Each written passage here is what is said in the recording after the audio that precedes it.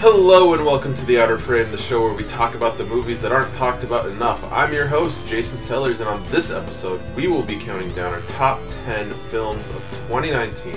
But first, let me introduce the person who is my number one ranked wife of the year, Cailtin Sellers. Hello. And the person who is not on my list to my top 10 wives of the year, Rylie Mau Mau. You know, I can appreciate that, considering you did want to bring me inside a church once and be like, and this is my other wife now. Because she's your number one second wife. Yeah! I think that just Suck on that, the collective Jace. I think that just makes you a second place wife. Makes me a really good concubine is what it makes me. Don't diminish my title. I don't need you shaming me. Second rate. Wait, so you would rather have the title of concubine than wife? Than second place wife, yeah. Historically, the title of concubine that's entirely is true. honorable. Yeah, you get slut shamed, but I get everything else, so I'm okay with it. Okay, Moving on. So the last time that Donnie and I did this, it went on for like 2.5 hours. Our goal is to not talk for 2.5 hours this time. So, just to recap, we'll just start and then we'll each do our number 10 and then we'll keep going. And if there is a movie that's higher up on somebody else's list, we're going to pause and talk about it later. Alright, let's get started. Rylie, what was your number 10 movie of the year? My number 10 movie is actually the movie I think I saw first in 2019, which was How to Train Your Dragon: The Hidden World. I really liked it as a wrap-up to the trilogy, because as all sequels, especially a second sequel in a franchise goes, typically they're not very good. I liked it. It was, in my mind, written just as well as the other two. It wraps up the story very well, even though a lot of people kind of knew how it was going to end, myself included. I liked it. It was cute, heartfelt, made you cry. It's worth seeing. But it's definitely not one of my favorite movies. That's why it's ranked number 10. Oh my god, I totally agree. I loved that movie. It was so cute. And I agree with, like, your statement of it wrapped up the story. It didn't feel like 3 parts. It felt like a whole story that they really broke up. Yes. And lots of character development throughout 3 movies for all of the characters, including the dragons, which was nice. Yeah. And then I agree that the wrap-up to it all was very complete. Yeah. It felt nice. They all get to go have little dragon jobs and little dragon families. And Little dragon babies, yeah. form their own dragon government. Pretty much, yeah. There's have you watched there's something on Netflix where it's like 10 years later, and it's like a little short. Oh, I haven't yet, but I've heard about it. I need to do that. Or maybe it's on Disney. One of them. Yeah. Caitlin, what is your number 10 movie of the year? So my number 10 movie is Shazam. Woo! Shazam! I was kind of excited for this movie when I saw the trailers, and it really lived up to my expectations, especially because I initially thought that Shazam was the movie with Shaquille O'Neal, who's a genie. And I was, like, really confused at first. I was like, oh, they're making a Shazam movie?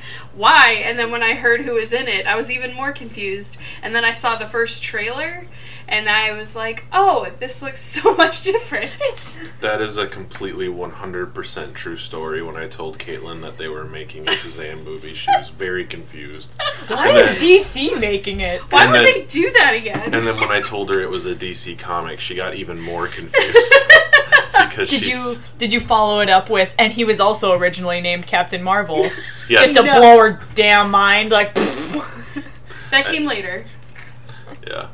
It was pretty funny. But yeah, so, I mean, from those expectations, yes, this movie was amazing. But from my expectations starting at when I saw the trailer, I just thought it looked cute and I was excited to see it, and then I watched it and it really lived up to all my expectations. And then I've already spoiled it on this show before because we've done an episode. Then when all the little Shazams come out. I didn't know anything about the comic, so it was just like a really fun experience. So that's why it's my number 10. I'm excited for the sequel and the introduction of Black Adam. He's one of my favorite villains, anti-heroes, however you want to look at it. I really liked Shazam as well, and I think it's funny that DC finally cracked the code on how to make a good comic book movie. It's just copying Marvel. Yeah. I was gonna say, I think it ranks, like, it goes Wonder Woman's at the top, and then it's followed by Shazam. I'm almost positive. So, but yeah, you throw some humor in there, make it a little more lighthearted. Yep. It was a good intro for a superhero movie in DC's universe. I liked it a lot, too. I was a big fan of Shazam. Yeah. It's on my list, too, but obviously further up, so I'm not going to talk about it yet. Okay. All right. My number 10 was The Farewell, which I'm guessing is not on either of your lists. No. So, The Farewell, which if you have not gotten the chance to see it, is really great and really sad, and is in the current resurgence of kind of like Asian cinema. This was certainly one of the more moving films that I've seen that delves into the conflict between culture and morality, what the right thing to do is. The basic premise of the movie is that the grandma is going to pass away, and she doesn't have that much time left. The rest of the family doesn't want to tell her because that's their culture, and the granddaughter, played by Awkwafina, who is great, wants to tell her and is fighting with the rest of the family over it. And the only reason that this movie isn't higher up on my list is because at the end of the movie they play footage, which I guess this is a spoiler, but they play footage of the actual grandma that the movie was based on and show that, like, she's still alive and hanging out, and I was kind of bummed because I was like, oh, well, this kind of takes away some of the dramatic weight from everything. Because she didn't die. Yeah, from everything that we just watched. You're like, oh, never mind then. But no, there were some really great moments in it. The actress that plays the grandmother, I don't remember her name, but she was absolutely fantastic. And the way that she's constantly harassing Awkwafina for not being married, and it's great, and it was very, very touching, and I loved it. So that was my number 10. I love Awkwafina. I think she's amazing. I'm so excited. She's been in a bunch of movies lately that I've really liked.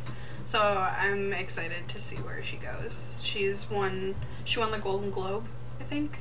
Did she? For, whichever awards were recently that weren't the Academy Awards. She won for The Farewell. So. She's really good in it. And the only things that I had seen her prior to this be in were comedies, so it was fun to see her doing something dramatic. And she was really, really good in it. Yeah. And then this year, she was also in Jumanji: The Next Level. Was Ocean's 8 in 2018? I believe so. Okay.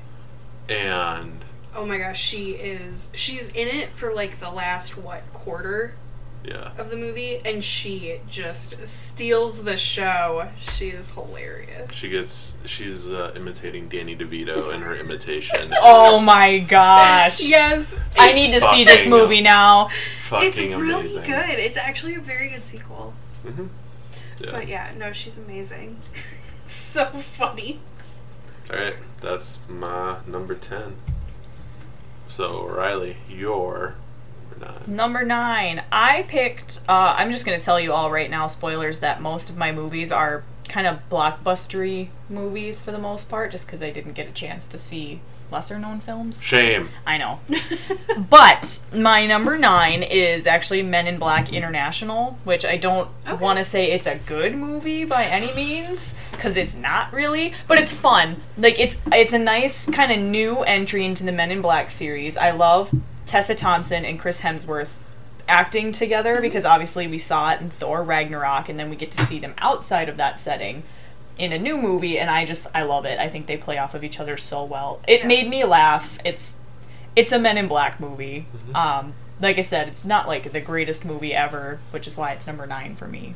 But I laughed. I thought it was good. It was feel good. And I like the Men in Black series as a whole. Was it, like, honorable to, like, the Men in Black I thought so. More than, universe? like... The one good Men in Black I know. movie. I was gonna the second say... one's okay. I was gonna say, the first one's great. Second one is okay. It's a sequel. The third one...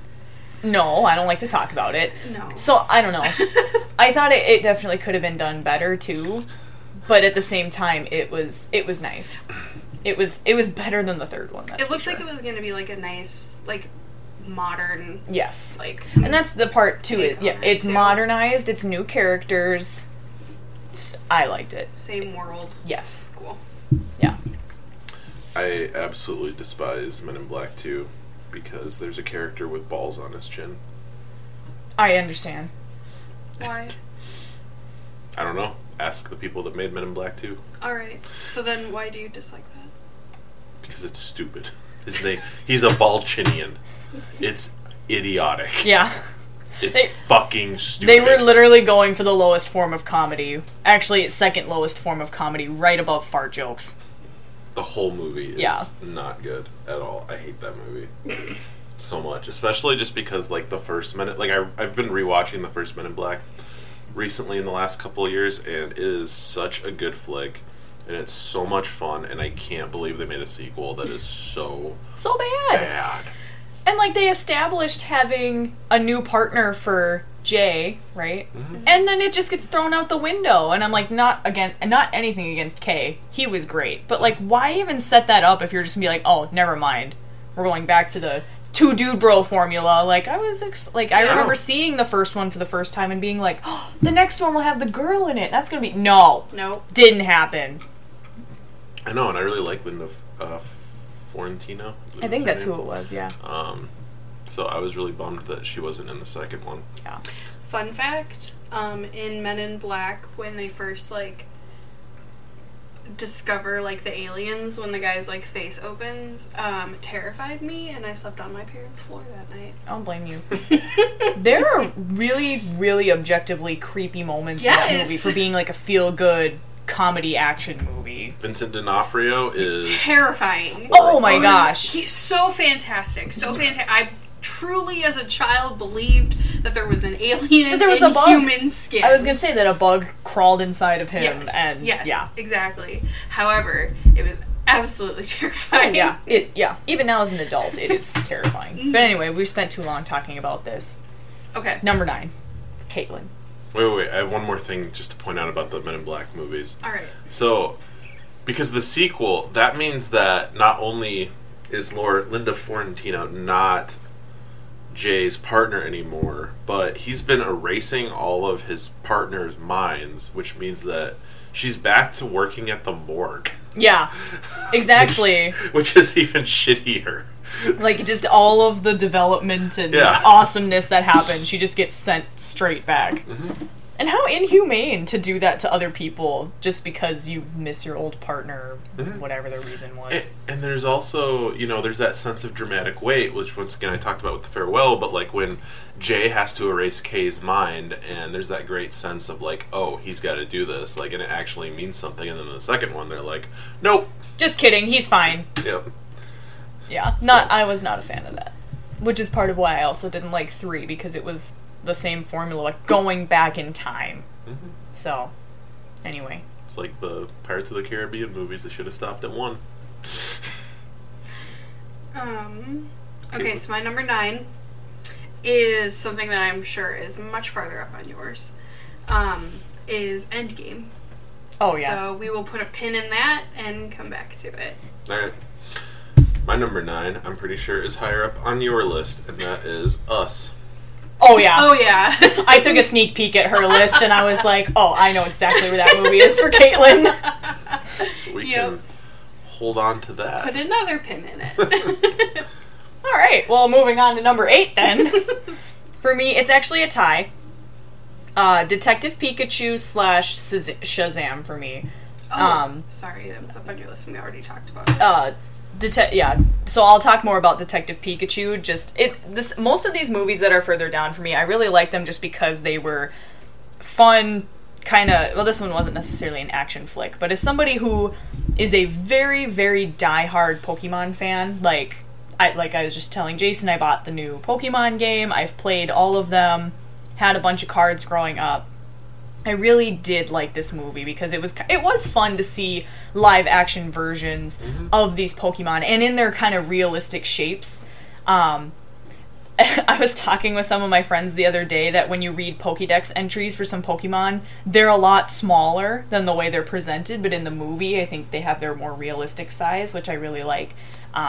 I like how some of them are creepy, like Mr. Mime and Ghastly, the ghost types. But that's how they're supposed to be. Yes, like, if they existed in the real world, they would be horrifying. But while still at the same time retaining the child-like part of it, like, the fire types don't actively commit arson and charcoal people when they burn them. Like, so I really liked the movie just in the essence of being a very, very big Pokemon fan. But it's not one of my favorite movies of all time, and why it didn't go further up the list is just because it is a kids movie. It's a Pokemon movie. There's not a lot of substance to it. I think considering just you know, lately we've talked, or Jason has talked about how like video game movies haven't been translating or video games haven't been translating into movies very well. Yeah. I mean, a good example of this, I think, came out this year, maybe last year, but like the Tomb Raider movie, like, didn't do anything. Right. But to be honest, like, the main storyline I wasn't totally entranced with. However, I think it's like the best Pokemon movie that we could have gotten right now. I agree, and I think the cast was real, especially with Ryan Reynolds literally playing Pikachu. Like, I think that did wonders for it. Mm-hmm. And I think the reason why I liked it as much as I did is because of the background details, like the realisticness of the Pokemon and like how they interacted with the setting. But you're right, in the story, you're like, it's nothing that you're like, wow, that was incredible. No, it's like I said, it's a Pokemon movie that involves real people. Right. It's also for kids. Yes. Like, so that was the other part. Like, okay, I can understand why it might be like a little simplistic. Right. One thing that I heard before going into this movie was this interview with Ryan Reynolds where he was like, oh yeah, I was trying to like perfect my like 1920s like detective voice, and I went into the recording studio with this whole plan of like what I was gonna do, and I go in there and I start doing it and they're like, what are you doing? Yes, yeah. And he's like, well, I'm like being the detective, and they're like, no, just be Ryan Reynolds. So he was like all prepared, and they were like, no, we don't want that, we want cartoon Ryan Reynolds. It was really funny, so I was really excited about that. And I mean, I agree, I loved Pokemon like growing up, and the idea of living in a world where Pokemon existed would be like a dream come true, and it kind of felt that way. Yeah, like you really got immersed. Like, the detail in the background was fantastic. Yes. Mm-hmm. Yeah, it was fun. Yeah, it's a fun. Yeah, it's fun. It's a fun movie. If you're a diehard Pokemon fan, it's worth seeing. Yes. All right, I'm up. You are. It's up. all you. Number 8, right? Number 8. So mine was the movie Family. Is it on your list, Jason, at all? That was Siri. Chiming in with her number 8. Yeah. So Family is a great little movie.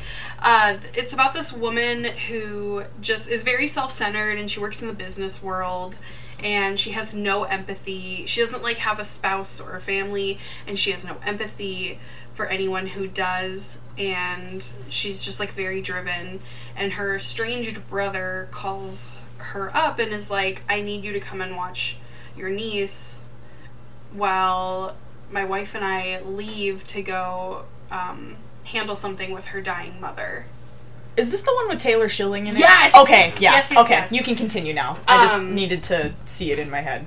And she doesn't want to go, and then she gives in and she goes, and her niece is just, like, awkward, and she's so authentic. Like, I just don't know how to explain her more perfectly, but her niece is just so herself, and she doesn't care about, I mean, she cares about, like, what other kids think, like, you know, at that age of, like, 13, but she's just this, like, awkward little kid, and they get into a fight, and she runs away and goes to the gathering of the Juggalos. Oh my god. Because a boy that she became friends with at the nearby gas station is a Juggalo, so she started listening to it, and then Taylor Schilling, in her, like, business attire, has to run through the gathering of the Juggalos to try and find her niece, and it sounds crazy, but then, like, there's so much about, like, family and connection, and it, like, wraps up very nicely and kind of leaves it a little open-ended, because it's not like, well, then she finds a husband and has a family of her own. It's just, no, life just continues, but now she has this bond. Mm-hmm. And it's... I can appreciate that more than being like, oh, she realized the value of family, and now she... No, like, I would rather have that authentic, like, and she bonded with this family member that she would normally never have, and now they have that forever. Yeah. Like, that's so much better. And she's, like, nicer to the people at work who, like, have families. Like, there's a coworker who's pregnant, and she's, like, not a bitch anymore. So... Yeah, family was great. It was a little hidden gem. Didn't get a lot of attention, but if you haven't seen it, it is delightful. Yeah. Where do you know where you can watch it now? Because I haven't seen Redbox. But I want... Okay. Well, we have one at my work, so I'm going to have to look at that. Yeah. And maybe go get it tonight, because it's $1, good. So... It's so good. I have so many friends, so I'm like, we have to watch this. Yeah. So, especially my best friend, who is a juggalette. That she is. She's, I mean, not really a practicing juggalo, but... she's so cool. Yep. Alright, we're on number 8, right? Yes, sir. My number 8 is Uncut Gems. I'm surprised it's so far down your list. Yeah. I haven't seen it, but I'm just shocked. This movie is less of a film that you watch for narrative reasons. It's more of an experience, because it's just like a straight heart attack. It is. Oh my goodness. It is an experience. It is. And I think that if I had the chance to watch it again, because the trailer, to me at least, was very misleading. The trailer made it look like more of a mob movie. And the movie is very much just about gambling and the horrors of trying to make it, you know, out of your like financial class. And Adam Sandler is fantastic. Words that are rarely said. Agreed. Okay, let me just interject really quick. Like, as somebody who I'm not a big fan of Adam Sandler. Like, his early movies were okay. That was the only reason that I watched him as a kid, but it was also because it was so childlike humor. Mm-hmm. Anything that was made in, like, the 2000s and 2010s, like, I just refused to watch because... Have you seen 50 First Dates?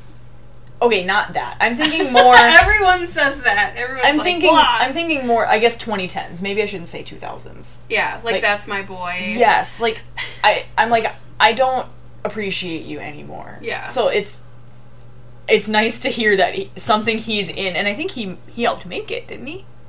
I don't believe so. Okay, well, he was just in the cast. Yeah. This was done by the I think you say their name, the Safdie brothers, who also did Good Time last year, which was fucking amazing. Also another experience. Yeah. No, I absolutely love both of their movies, and I cannot wait to see what they do next, because they are so great. And one of the things that there's a lot of really great moments in this movie. One of them that jumps out at me that I really enjoyed is basically the whole premise of the movie is Adam Sandler, or not the whole premise, but a major part of the movie is Adam Sandler has all of these debts that he's juggling. And one of the things that he does is he lets Kevin Garnett borrow this big-ass gem in exchange for his... Is it his Celtics ring? I mean, he leaves that as collateral. Yeah. He's going to come back with the gem. And then he doesn't come back with it, and Adam Sandler needs it so he can sell it, and he goes with Lakeith Stanfield, who kind of voiced,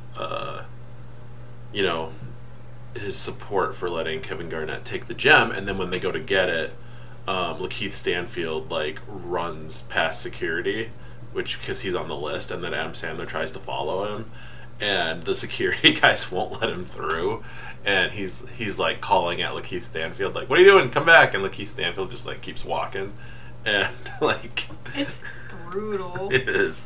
That whole movie is just fantastic. The visual style is so much fun to watch. The effects are really cool. The editing is really great, the frantic zipping around, and yeah, this movie is just a full-on heart attack.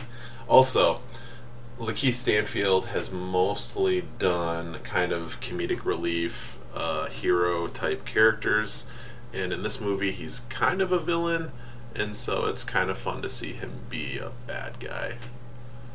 I agree. He does it really well. Mm-hmm. So, and he's another, kind of newer actor in after Sorry to Bother You, that was his breakout role, and so it's been fun to see him do something different. But yeah, that was my number 8, Uncut Gems. Nice. Like I said, I'm honestly shocked it's this far down your list. I didn't expect it to be number 1 by any means, but how much you've just been raving about it the last few weeks, I'm shocked it's not at least top 5. So that's exciting to see what you have next. It just means that there's better movies out there. That's what I'm saying. Year. That's what I'm saying. Good year for film. It was. All right, Rylie, what do you got? Number 7. For number 7, I picked everyone's favorite monster movie, Godzilla, King of the Monsters. To preface this, I have been very excited about this expanded MonsterVerse since they released Godzilla back in 2014. Mm-hmm. And I don't remember what movie I was seeing at the time, but I remember the trailer they played just distinctly for Godzilla. And hearing the roar, the new nuanced roar in 2014 cinema, and how it sounded, I was instantly hooked. I was like, that's it. I'm invested entirely. I don't even care if these movies are garbage. I will see all of them.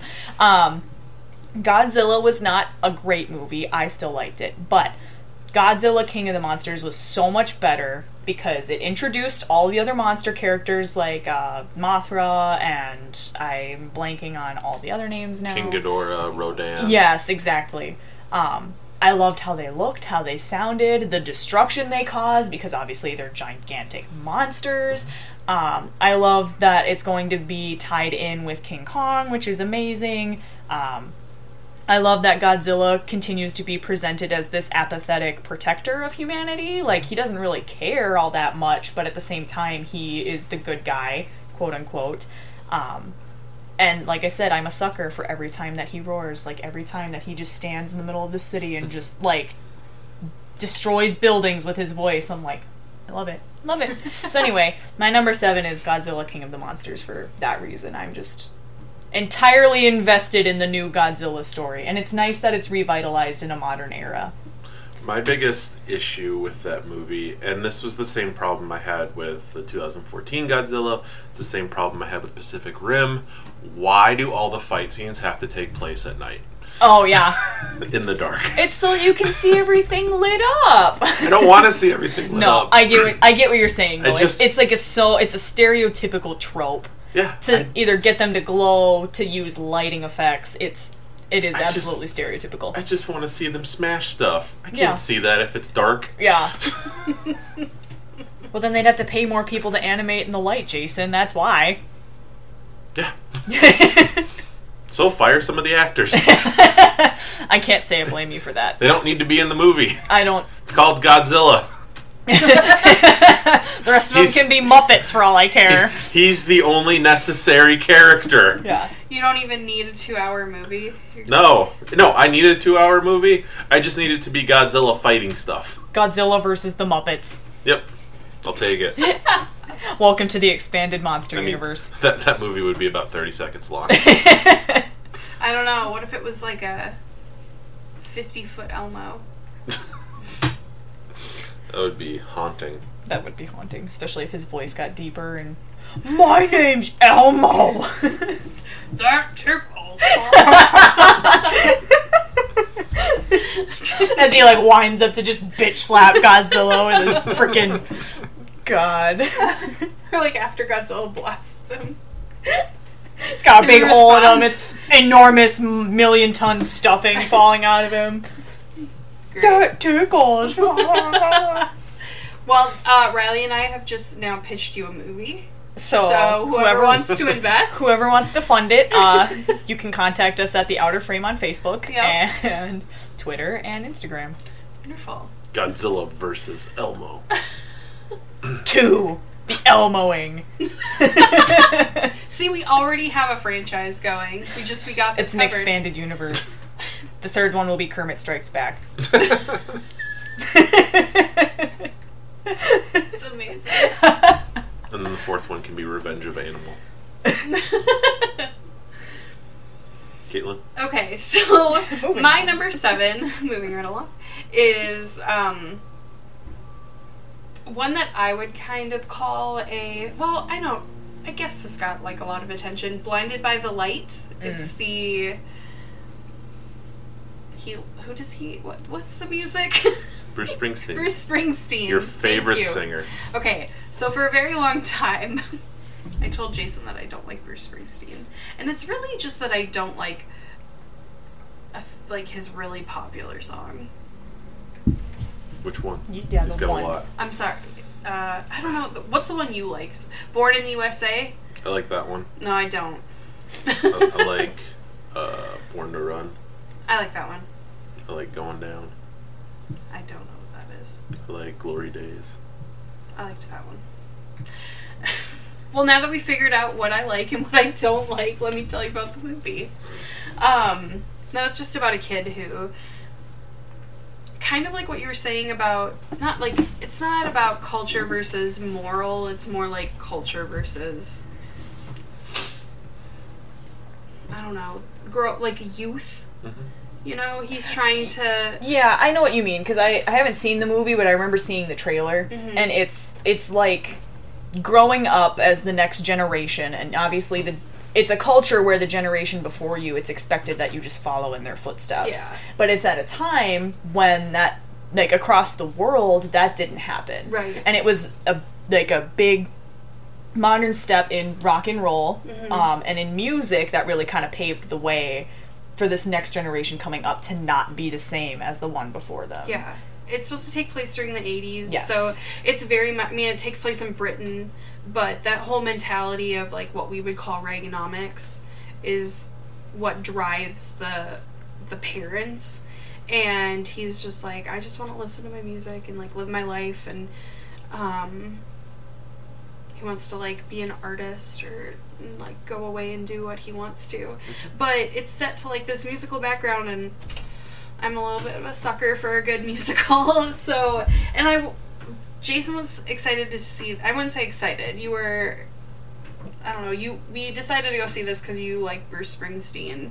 And I was like, okay, wasn't sure. But it was kind of fun because as the songs played through the movie, I was like, oh, I know this song, I really like this, or I know this song, I like this. And then having a movie that I also enjoyed the story kind of made me enjoy the music a lot more. But I still don't... I do like Bruce Springsteen. I'm a real girl now. I'm a real girl. Yeah, welcome to womanhood. How's it been? I still don't like Born in the USA, though. What? I'm not going to. She's gonna do it out of spite, if nothing else. Yes. Probably eventually. That's okay. It's not going to stop me from blasting it every 4th of July all day. That's why we don't spend 4th of July together. USA. Alright. That's why we don't spend 4th of July together.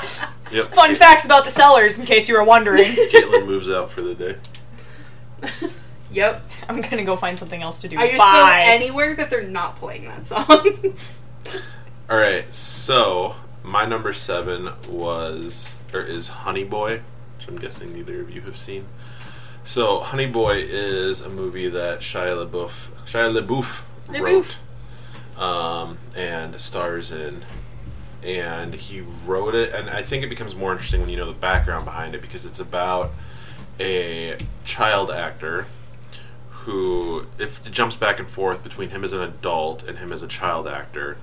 And as an adult, he's suffering from alcoholism, drug abuse, and he's in rehab. And while he's in rehab, he, as therapy, is told to write a screenplay about his youth.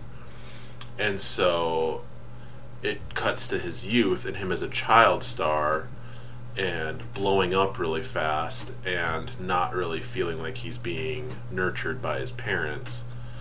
And Shia LaBeouf wrote the screenplay while he was in rehab. So it's not... I mean, like, the characters aren't named Shia LaBeouf, and it's not...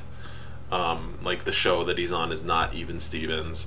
But it is very much, like, about him and his life.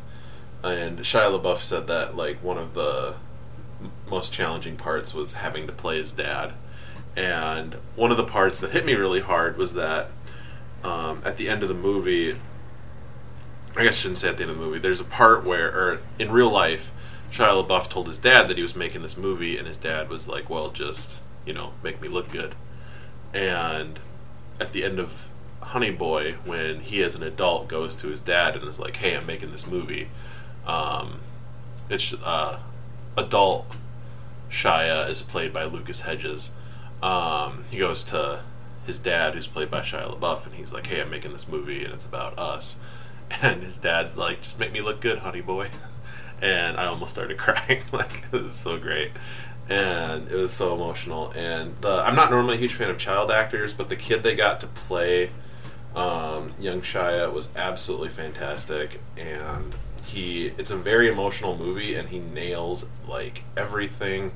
Some of the, like, I think my favorite scene in the whole movie is there's a part where, so he and his dad, which once again played by Shia LaBeouf, who I've never been a huge fan of, but he is great in this movie.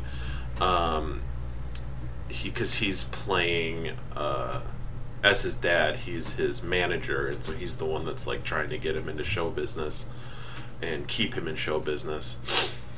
But there's a part where they live in this rundown hotel, and so young Shia hires a prostitute, but not for prostitute purposes. He does it because his dad's never home and he doesn't have anyone to spend time with. Oh my gosh. And so he hires this prostitute regularly to just, like, cuddle with him so that he can have the feeling of being a little kid. Oh my gosh. And then eventually one time his dad comes home and catches him, and his dad starts chewing him out, and he's like, what, you think I'm not here for you? Like, I'm here for you.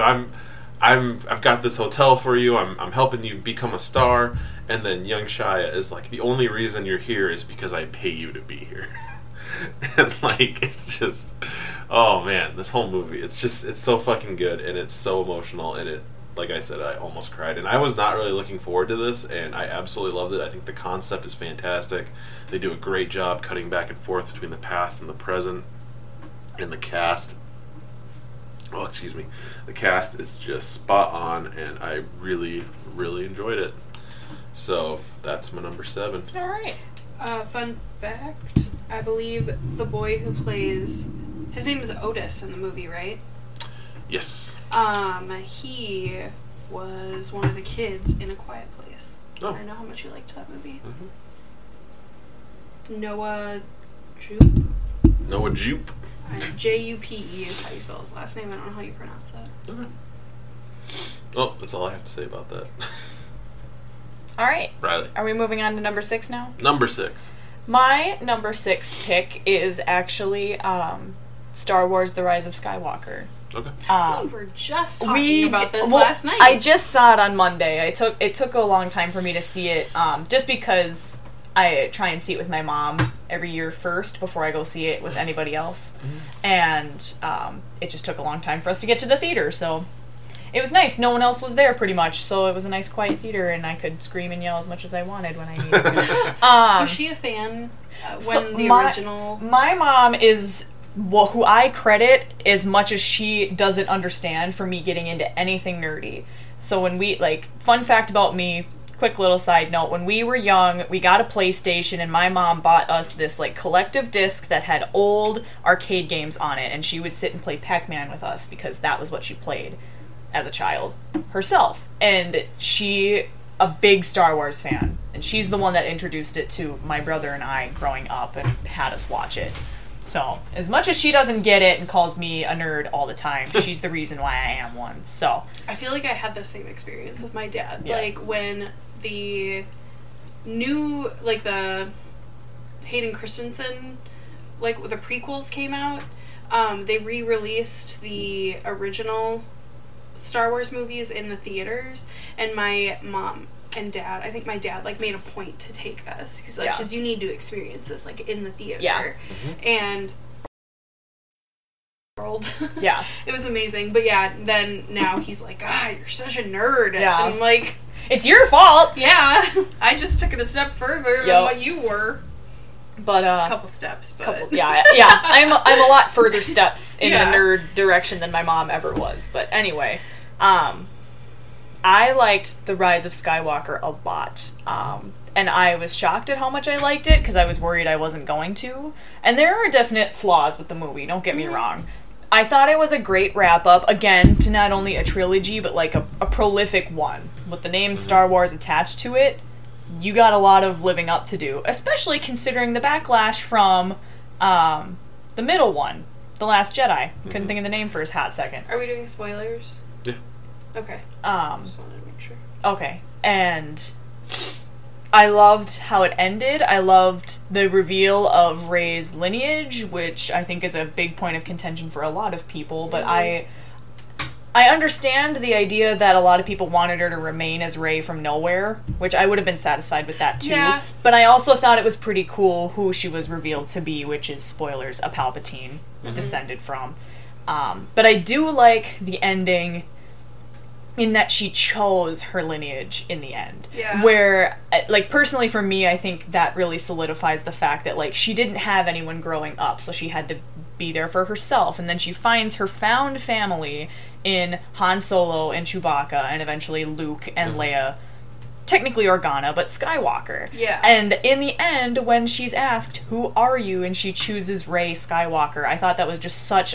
Like, that solidified why I loved the movie for me, in the fact that I'm like, she chose, in the end, where she comes from. It was a really nice parallel. Yes, and I thought it was... I loved the fights, I loved her struggle with her idea of who she is now that she realizes she's the descendant of one of the most dark force in the whole galaxy. And that her destiny, in the end, was almost to help give rise to this darkness again. And the fact that she, in the end, only wanted to do so to save her found family. Like, she was not going to do it until she realized that that was the only way to save the people dying in the aerial battle. Yeah. Which I thought was, again, I loved the movie. There were parts where I literally had goosebumps, or in my head I was like I was the one in the theater at the end of the movie when they're like, Rey who? And I'm like, say Skywalker. And then they cut to Leia and Luke's Force Ghost, and she goes, Skywalker, and in my head I literally was like, yes! Like, I was that person. So, anyway, I loved the movie. I thought it was a great wrap-up. Could it have been better? Sure. But the whole trilogy could have been... in the end, and I thought, given what J.J. Abrams had to work with and the things he retconned and didn't, I liked the movie. That's why it's my number 6. So, I know that a lot of people, like you said, didn't like the Palpatine line, but I kind of did, because I was expecting her, I don't know, I thought they were going to go way off course in the beginning, or in the beginning of the trilogy. I thought they were going to go off course. I thought she was going to go to the dark side. And then having her be a Palpatine, and then that conversation with Ren, where he's like, no, you should join me because it's in our blood. Right. And I was just kind of like, because there was a point where I was really like, ooh, this could actually, I would actually really enjoy seeing her go bad and seeing, like, where that went. And I don't know, it probably wouldn't be a good ending, and I know why they didn't do something like that, but I was a little disappointed they didn't do that, but I see why they used the Palpatine lineage. Mm-hmm. And, however, I completely agree that if they had kept her as Rey, no one... I mean, I would have been just as good fine with that. Yep. Like, so they had like you said, they had a lot to work with, and really, in hindsight, there's a lot of options that I actually think I would have been really okay with as someone who, like, loves Star Wars. Yes. So. Personally, my fan theory that I was always hoping for, that she would be a Kenobi. Oh. But, obviously, that couldn't happen, didn't happen, and I'm totally fine with that, but I remember seeing The Force Awakens, and everyone's like, who is she? I'm like, I hope that she is a descendant of Obi-Wan Kenobi, because that would be sweet. But anyway, that's just me. And I think... I don't know, that would have been really cool, though. It would have been cool, and I think... back another lineage. The biggest reason I thought that was because it's Obi-Wan's voice when she picks up the saber in The Force Awakens, when the whispers say, Rey, these are your first steps, it's Obi-Wan's voice saying that. So I thought, she's a Kenobi, because that... Yeah, anyway. I'm fine with it not happening, but that was my little... Yeah. I was like, I hope she's a Kenobi. That was me. That's your fan fiction? That was my headcanon. Your headcanon. Yeah. My biggest complaint was that at the end of the movie, when they show all the Sith, Jar Jar wasn't there. Yeah, Jason's still riding high on the Darth Jar Jar. What? You know, I was the one that showed you that video, and you were very dismissive. No, I wasn't. I think a lot of people see it as ridiculous at first, and then you're like, wait, that would actually be awesome. I think it's hilarious. I would be totally on board. If they come out with a show on Disney Plus and it turns out that Darth Jar Jar is behind a lot of things, or the next I'm going to be like... It's so funny. If they do it well, it'll be amazing. I mean, they made a pretty compelling argument, and the guy who played Jar Jar came out and said that was what was supposed to happen. Yeah. So, he was supposed to be, like, a big part of the world, but... People hated him so much they couldn't do it. Which...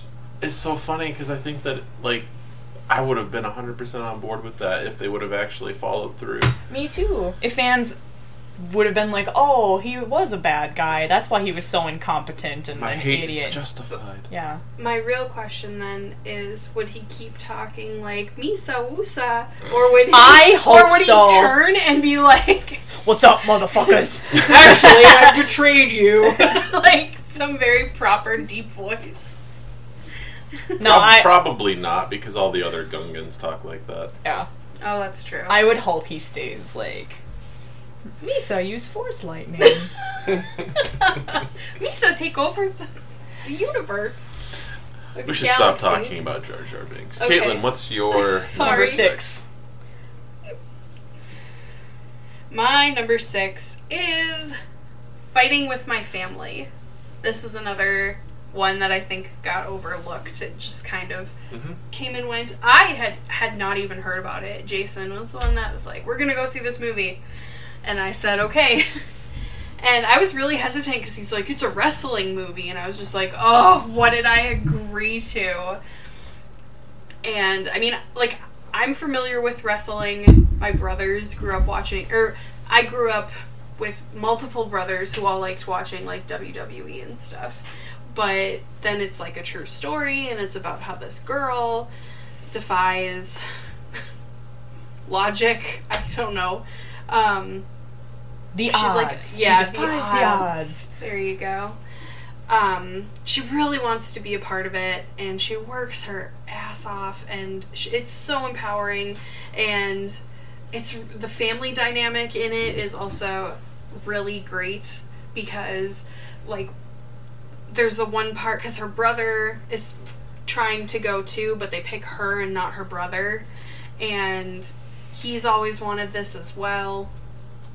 And just seeing like how she's torn because her family, like her parents, totally support her and they're so excited and they're so proud of her, and all she really wants is like her brother's approval, but her brother's mad because it's not him, and it's about like their relationship. And she actually turned out to be like a really famous wrestler. Who was it? Paige. Oh. That's her wrestling name. Okay. I don't know anything else. Do you know her did she have a last name, or is she just Paige, like Cher? No, I think Beyonce. Bastille. I think that was her wrestling name, it was just Paige. Okay. But, I I know that, like, she was one of the ones that was instrumental in stopping the, like, bra and panty matches. Yeah. And she was one of the ones that helped support the, like, taking the divas seriously, and making them, like, not just an overly sexualized part of... Yeah, to show that, like, these women really did know the moves, and they could really do these things, and they could be fun and to watch, and be entertaining, not in the sexual way, yeah. but in, like, the I will kick your ass sort of I'm way. watching this badass chick do some badass shit. Yeah. Like, and I know it's wrestling, and it's fake, and it's also kind of not. But at the same time, like, I get what you mean. Like, it's not just bra and panty matches that are made for, like, the quote-unquote male gaze, where it's just all sexual and it didn't mean anything. Like, you look at these women and how fit they are, and how acrobatic, athletic, like, it doesn't matter if it's fake. You have to have athletic ability to do this, to be essentially a stunt double for entertainment. Yeah. There's no denying that there is athletic ability and talent that lies in it. My only real complaint is, this sounds weird, but, like, The Rock, who's in it. And not that I don't like him, he's popping up all over the place, and I enjoy a lot of what he's done lately. Again, we were talking about Jumanji briefly. But Jason, you told me later on, after we had seen the movie, that his role in Her Experience was much, much more minimal than what they portrayed in the movie. And I just think that's kind of annoying, because, I don't know, if you're telling this story, I want it to be a little bit more true to, like, how it actually happened. Yeah. However, I know that, you know, it's Hollywood, and part of trying to get people to come see the movie is like, ooh, and there's this person that you really like, so come watch this movie he's done, because it's obviously going to be good then. So that's why they kind of amped it up. But other than, I mean, he's just like a blip. The movie itself is so good that it's not needed. He's in 2 scenes. Yeah. But yeah, no, Fighting With My Family, that was one that I had a hard time leaving off my list. It's really good. And I think what's great about it is that it's not just about, like, her trying to make it and be taken seriously as a wrestler. Once she gets the opportunity, she doesn't want to do it anymore because her brother doesn't get picked too. And so it's about her struggling with that feeling of guilt, like, oh, my brother's not here, I shouldn't be here.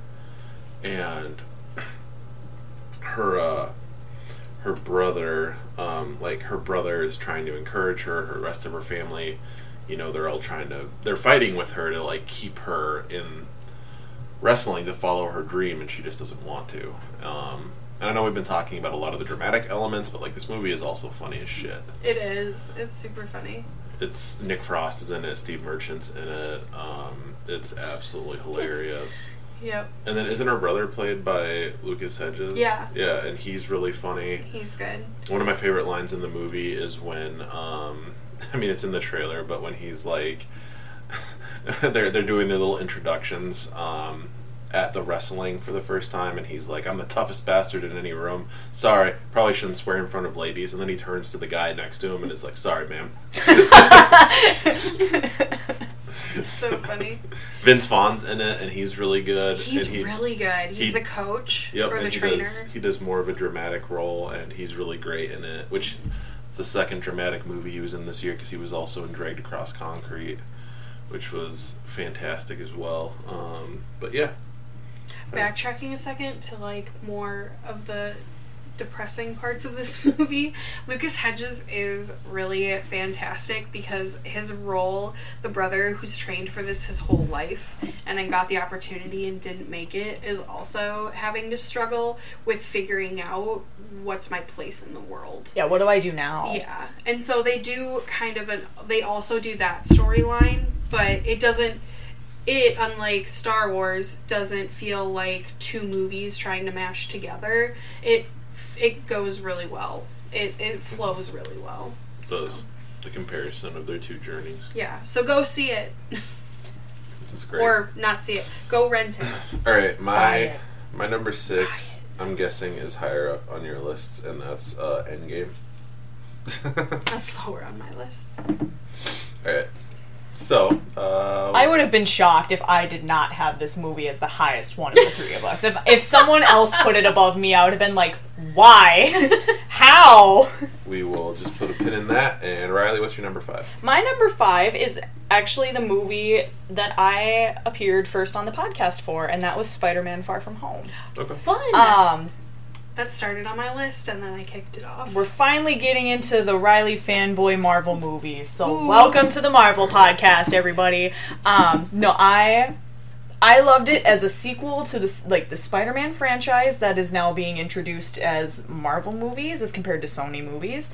And it's the end of Phase 3, takes place after Endgame, so it's after everything is finished, the final battle is over, and now what does a superhero do now that the world is the calmest it's been in literally almost 5, 6, 7 years? Yeah. And things have been brought back to normal for the most part.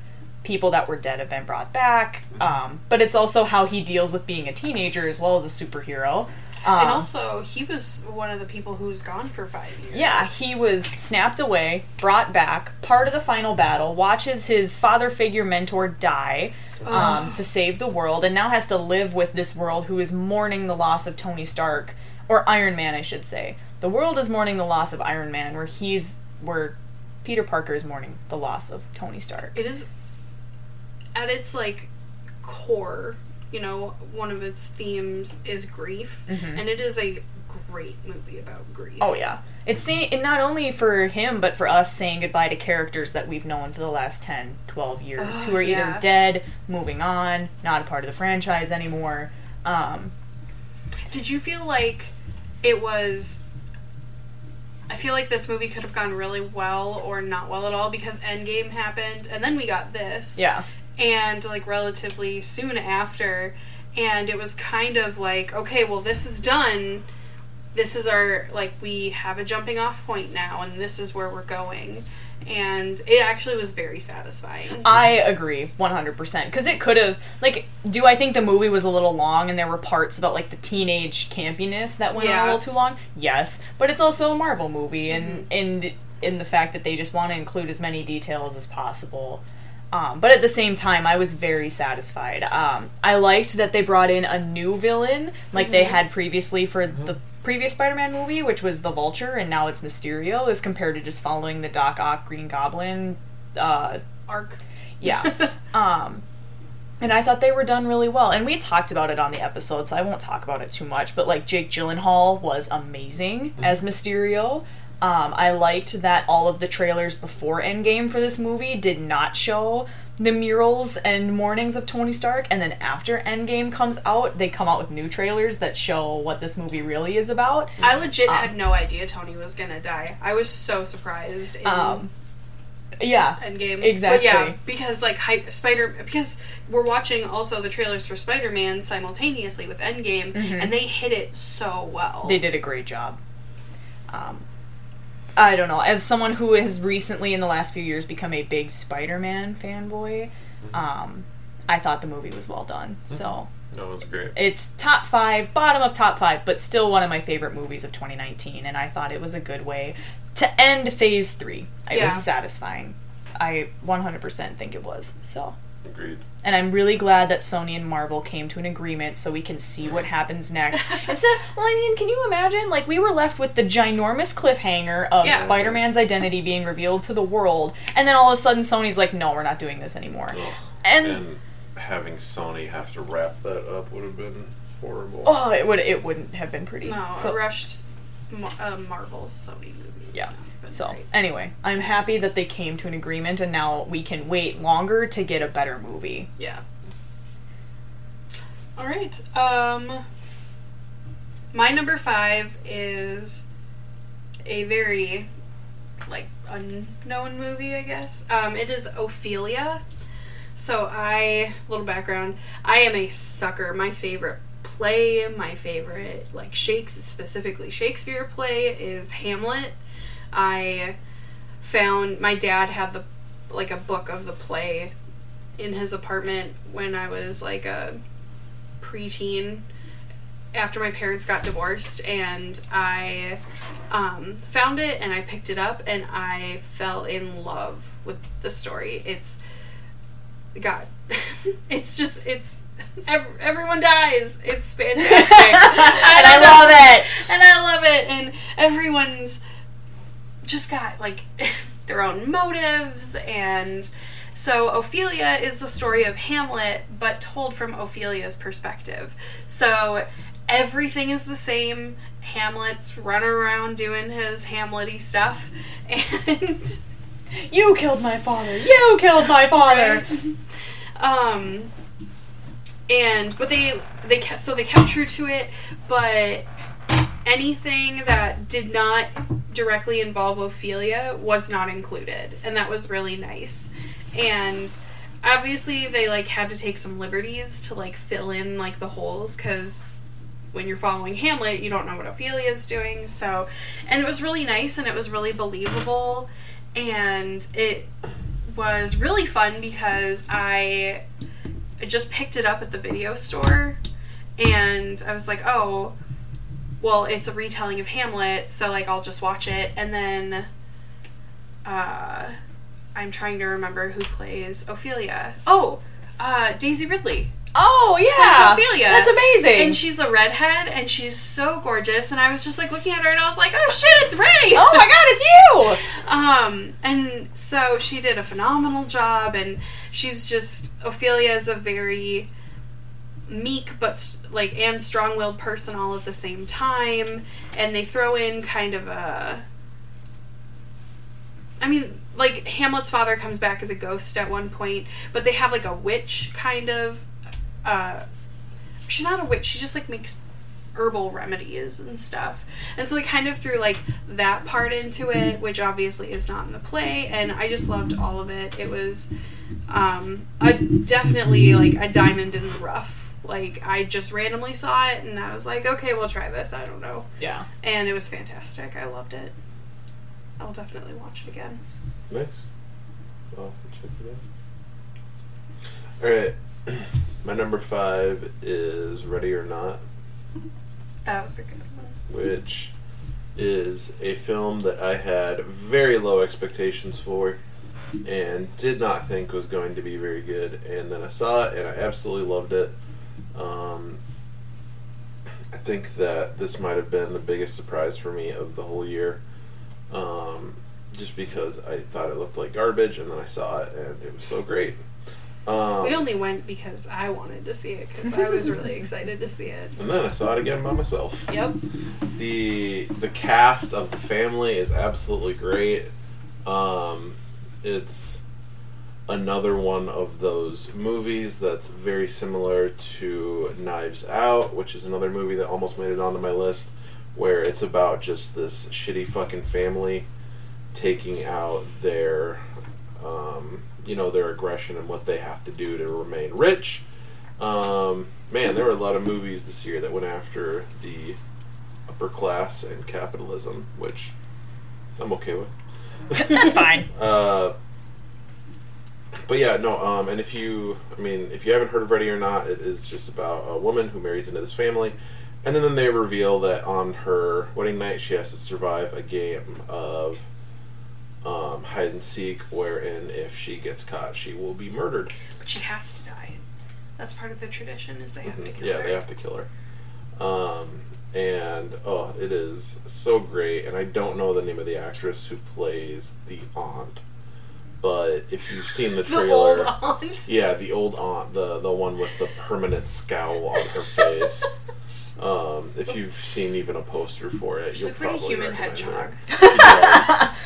She just grumpy as an emotion. Like, oh, she is perfect. Like, the whole cast is just great. They're funny. The idea was fairly original. There were a number of kind of twists that I didn't quite see coming. And no, the payoff was great, and it's a very, very funny and also very genuinely scary movie, which is so rare with horror comedies, that they nail both so well. So that is my number 5. Well, I found her. It's Nikki, but I'm not even going to try and pronounce her last name. Nikki Guadagni. Let me see. This is our new segment. The new segment where all of you get to listen to us pass a phone around and look at a picture. Naming names. Trying to pronounce names. Alright, that's my number 5. We're bad. Guadagnini. Guacamole. Nikki Guacamole. That's her name. Alright, so... Number 4. Coming in at number 4 is not a Marvel movie. Plot twist. It's John Wick 3. Oh. Sorry. No, you're good. My brother would agree with you. That was one that I had a hard time not putting on my list. My brother and my mom are big fans of John Wick 3, or of the John Wick franchise, and I've always watched it with them, and they're great movies, but I've never been, super into them, I guess. I'm not a big John Wick fanboy, as I am with Marvel movies, but John Wick 3 I thought was amazing. Not only a third movie in the franchise, is one that I not only genuinely enjoyed, but I would watch it over and over and over again. Especially the fight scenes and I think we talked about this multiple times where they're fighting and I can't remember the bad guy's name, but which one of them's on the ground and the other one I'm flipping it back and forth. Is that in this movie? Maybe I'm remembering wrong. Where somebody's on the ground. There's lots of people. They have an opportunity to kill him, but they don't, and they pick him back up so they can continue fighting. Oh, yeah, I don't remember. I can't remember the names either, but I thought that it made me laugh, but it was such a scene about honor and respect for your enemy that really solidified that movie in my mind as to be one of the best movies of 2019. And I think most people would agree. You know what I mean? It's a great movie. And I'm also not a fan of just action movies for the sake of action most of the time, but it was just so good. Would you say that the John Wick movies are the better version of a Punisher movie? Oh, yeah. Yeah. Or Taken. I'd say they're a better version of Taken. About a guy who's escaped this world and he's being pulled back in. Yeah. Okay. Yeah, maybe not the Punisher, but Taken, where he still has his own moral code, and it's evident throughout the whole time. But he also isn't afraid to just straight up murder someone if he has to. I was just trying to relate it back to Marvel for you. Thank you. I'm such a fanboy. I mean, I guess I'm not talking about Marvel, but I'm actually not a big fan of the Punisher. Okay. I guess just because he's in such a disalignment with my own moral code. I get that horrible things have happened to him, but I hate the fact that he's I'm gonna take justice into my own hands, and then he just starts killing people that he feels deserve to die. But why is it up to you? And it's not even people that have wronged him. It's now that we're not talking about John Wick 3 anymore. But sorry. It's okay. I don't care. You think I'm mad about talking about Marvel? That is incorrect. But the character is interesting. I can appreciate the arc of the Punisher, but I'm not a fan because of his character. Yeah. So, go ahead. Have you seen Warzone?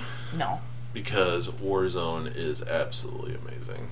And it also depicts the Punisher in a much, different... Because in all the other movies, he's kind of this hot dude, tortured soul. And in Punisher Warzone... That's how they get the ladies to go watch the movie. Yeah, that's entirely true. Punisher Warzone is directed by a woman, Lexi Alexander, who is absolutely amazing. And it's also the guy, I can't remember his name, but the guy who plays the Punisher in Warzone is he's this big fat dude. I shouldn't say he's fat. He's very husky, and looks like he lives in the sewer. He just looks gross. It's not a glorified version of the story. He's not a expert at hand-to-hand combat. He's just I don't know, one of my favorite moments in the movie and just in action movies in general, there's a part where there's these parkour guys who are, murderers, and they're doing parkour from a building to another building, And so one of them makes the jump, and then the next one goes to jump, and the whole thing's happening in slow motion.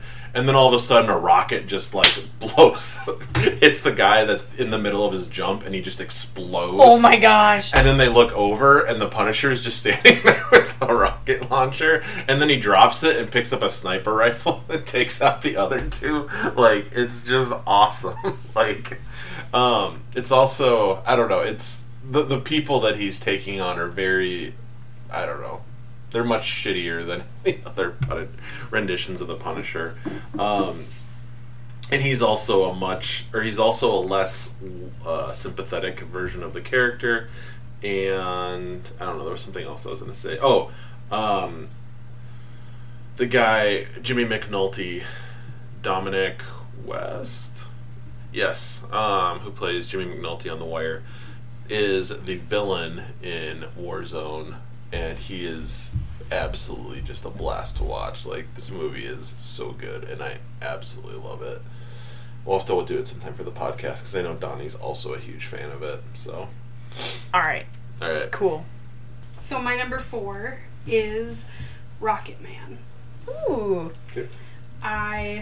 Again, this is the second musical movie that I've put on here. I'm a sucker.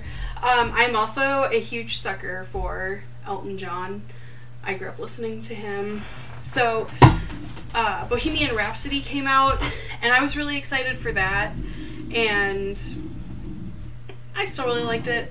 A lot of people don't, just because it took so long for it to get made and so many changes and blah, blah, blah.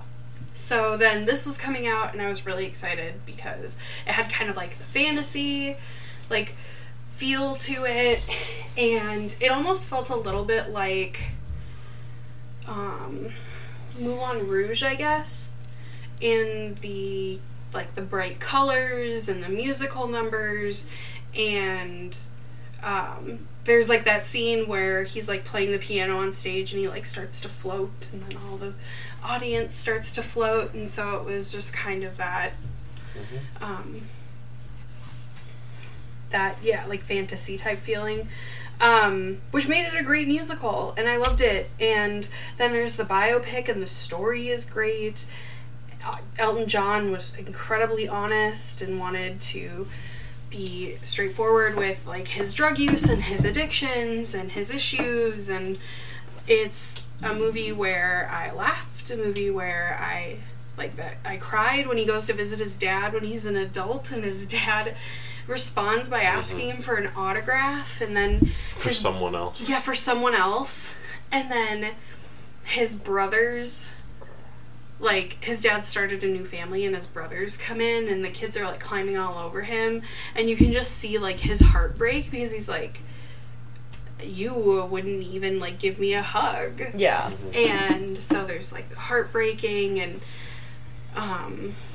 then his struggle with his, not even, like, his own sexual identity, but his place in the world as a gay man who is a celebrity in a world that does not accept your sexuality yet. Where he's famous despite it because they love him for that, but when he expresses his sexuality, they're like, no, not that. You know what I mean? Like, it's almost duality. Like, this part of you is okay, and this part of you is not. Yeah, and watching him struggle, and then it's heartbreaking to watch because, I mean, at least for us, we've grown up in a generation that, or we grew up in an environment in our generation that was very accepting.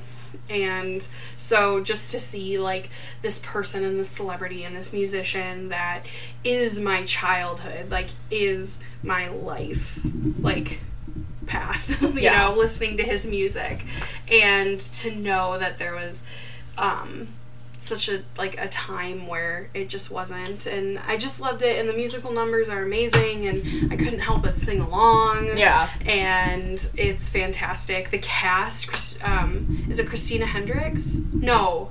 Who plays his mother? Is it Bryce Dallas Howard? Yes.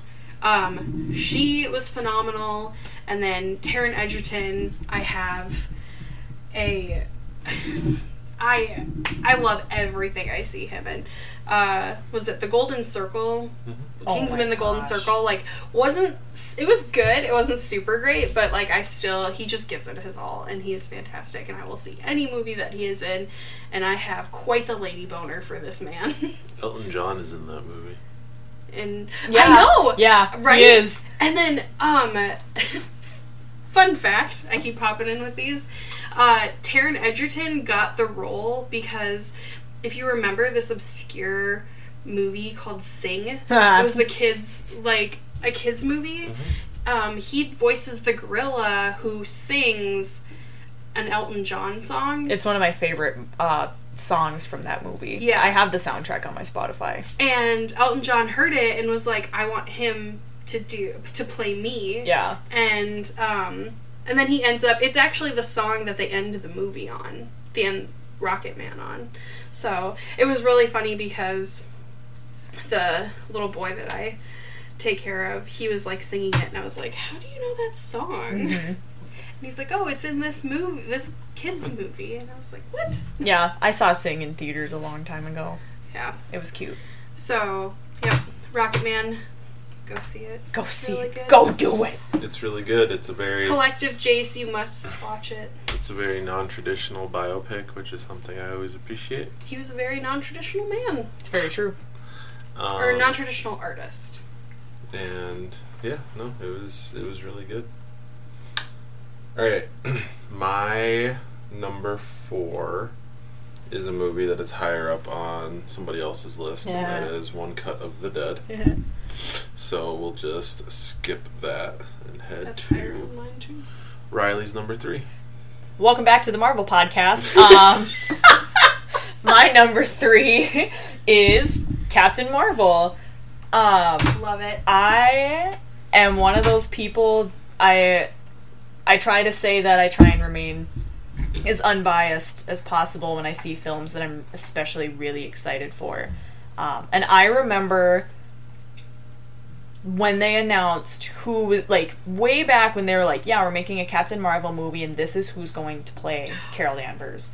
And I remember immediately following Brie Larson on Twitter just so I could, like, follow. Like, I was so excited that we were finally getting a story with a female hero, and it was like her origin story, and I knew nothing about Captain Marvel at all. I was literally one of those people that was like, I'm sold, I'm ready. And I, like I said, I try and remain as unbiased as possible, but this movie, it's so hard because I love Captain Marvel. I loved the story that they told with her. I love her importance in the story. I love the fact that this movie takes place in the 90s, even though it's one of the only movies between Infinity War and Endgame, and the other movie being Ant-Man and the Wasp. It was literally the only buffer what we got between this incredible movie and another incredible movie. And it's about where she comes from. And why she wasn't in every other movie prior to this. And I love her story about finding herself. And it's not even necessarily a movie that's like, I am woman, I am so great. But it's about the fact that no matter where she's getting knocked down or being told, no, you can't do this, I'm better than you, she always... It's like they even have a scene where it's just her standing up over and over and over again. And it's not about... Did you do the Captain Marvel episode? I don't think I had been there yet, no. Okay. It's not even a fact of being a girl. It's about human perseverance, especially in the movie. It's capitalized in the fact that she's talking to her adoptive kidnappers, essentially, who are not human, and she's showing her humanness in being is her strength. In the fact that she will continue to try and try and try and try and try, no matter how hard things get. And I loved that. Like, I almost cried. Instead, I cheered in the theater. I'm one of those people that's like, yes. I don't know. Captain Marvel is amazing to me. It's not the best movie that I saw in 2019, but it's top 3 for a reason, and it's one of my absolute favorites. And it probably will be. I will watch that movie 1,015 times, and I'll never be tired of it. But we were talking earlier when we were doing the I'm Only Happy When It Rains, and I was saying that I'll always associate that song now with her riding the motorcycle in the desert. Yep. Forever and always. So. Well, we did an episode on this, and I was on it. So Yeah. you can, Collective Jace, you can go back and listen to me rave about that movie. Gush. Yep. Super gush. And again, super lady boner for Brie Larson. Oh my god, I know. Right? Well, She, as a human being, as an actress, as Captain Marvel, as an activist, as Captain Marvel, it's fantastic. yeah. I never knew that I liked mohawks until I did research on the comics when I found out about Captain Marvel, and I wasn't sure how I felt about how they were going to do her mohawk in the movie, but I was so happy with how it worked and how it looked. Like, it was personally one of my visual favorites, in just the fact that the mask comes on and that's where her hair goes. I'm like, oh, it's practical and stylish. I love it. So, Yep. all right, I could talk about this for the next 2 hours, and we're not going Caitlin! to. So, All right. My number 3 is One Cut of the Dead. woohoo! Does it go any higher for anyone else? Okay, is your number? All right. I'm not spoiling it for we'll just- I know, anybody. I'm sorry. We'll So just- we'll put a pin in that one, and Jason? My number 3 was Parasite, Woo! which none of you have seen. Nope. And Parasite is the newest Jun Bong-ho film. He did Snowpiercer, he did Okja, he did The Host, not the shitty Stephanie Meyer's adaptation. He did it's a very awesome monster movie, and it's great. Anyway, this is his newest film.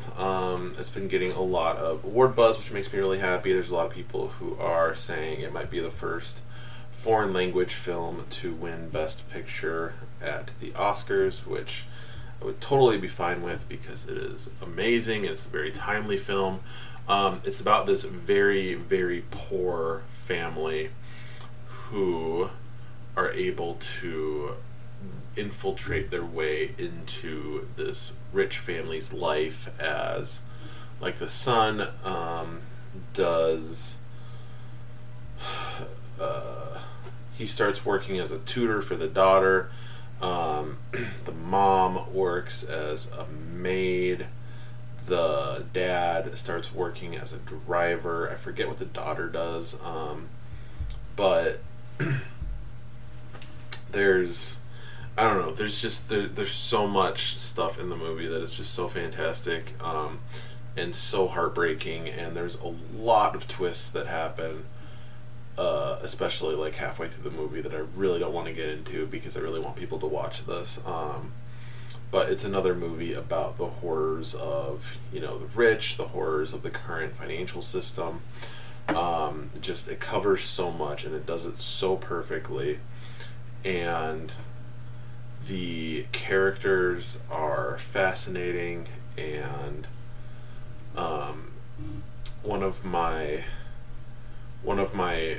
I don't know if I'd say it's one of my favorite, maybe one of the more heartbreaking moments in the movie is because the way that this poor family infiltrates this rich family is they get all of their other help fired. And so they hide a pair of panties in the dad's car to make it seem like his current driver has been using his car for personal reasons. And so then the dad is like, we gotta find a new driver, and then the son is like, oh, I know a guy.